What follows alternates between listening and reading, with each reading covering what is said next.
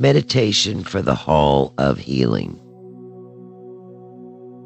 The magnificent Hall of Healing is probably the most beautiful of all the Romanesque temples. It has large pillars in front and a huge glass dome on the roof that projects a beautiful and healing green light to the entire interior of the hall.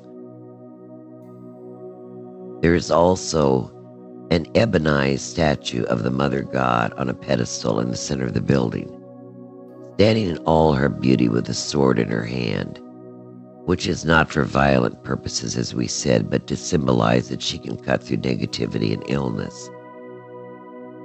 Always remember that her sword makes a cross. There are many golden glass cubicles shaped like pyramids inside this temple, and you are encouraged by attendants to go into one of them for healing.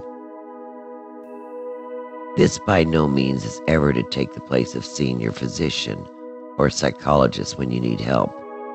The Hall of Healing is just another tool that God provides to assist you. You go into one of these cubicles and lie on top of a marble bed with a very fluffy mattress on it. The attendants come over and run their hands over you, and some even have rods with orbs at the top. You can take away depression, any illness, even a chronic one. All of a sudden, you are aware of dancing lights that move throughout your body, trading pain for warmth and pleasure. Blue is at the top of your head for peace of mind. Green brings serenity throughout your entire being. So, too, will these dancing lights open up all the chakras in your body and then protect them. Use visualization to help augment the therapeutic effect of this pyramid and the ever-present lights, especially the green healing one.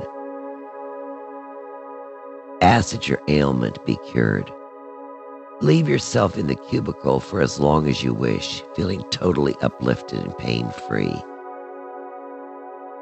For there really will not be pain in your body.